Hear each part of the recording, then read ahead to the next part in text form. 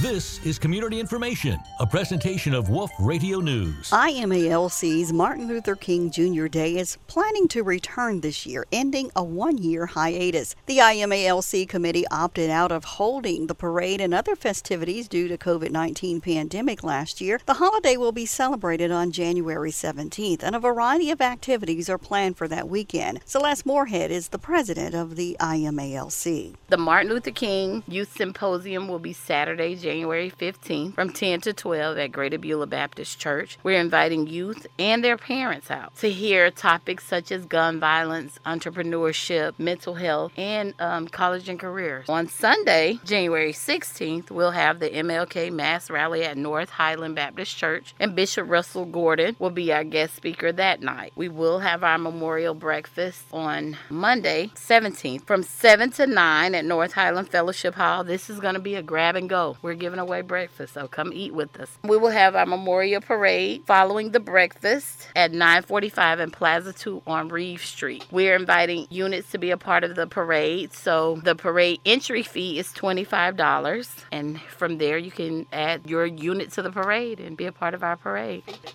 And the Memorial Day program will be Monday the 17th at Greater Beulah Baptist Church at 11 o'clock. And the guest speaker for that is Reverend Eddie Walton Thomas. We are going to have a platform, a stage. All of it will be on the outside. We will plug into a radio station. You can sit in your car and enjoy the entire program, and you don't have to worry about getting out your car. If you choose to do that, then there's an area set up for you to sit outside of your car. But if not, you can sit in your car, turn to the radio station we give you, and enjoy the program right there. Tell me, what are the MLK Day celebrations about? Why do you all do this every year? I think we have to know where we come from in order to understand where we are and where we're going. And I think it is important for us to remember that we are not that far removed from the struggles of that Martin Luther King and our ancestors had. And so to keep us abreast and keep us in the know and keep us understanding why we do what we do and how we got to where we are, we have to refer back and see what our ancestors did. Because the reality is we still have issues today. So if we stay grounded, then we know how to come together, unify, and kind of get some of this stuff done that we need to get done. This is a voting year, also 2022. Is there going to be anything in this about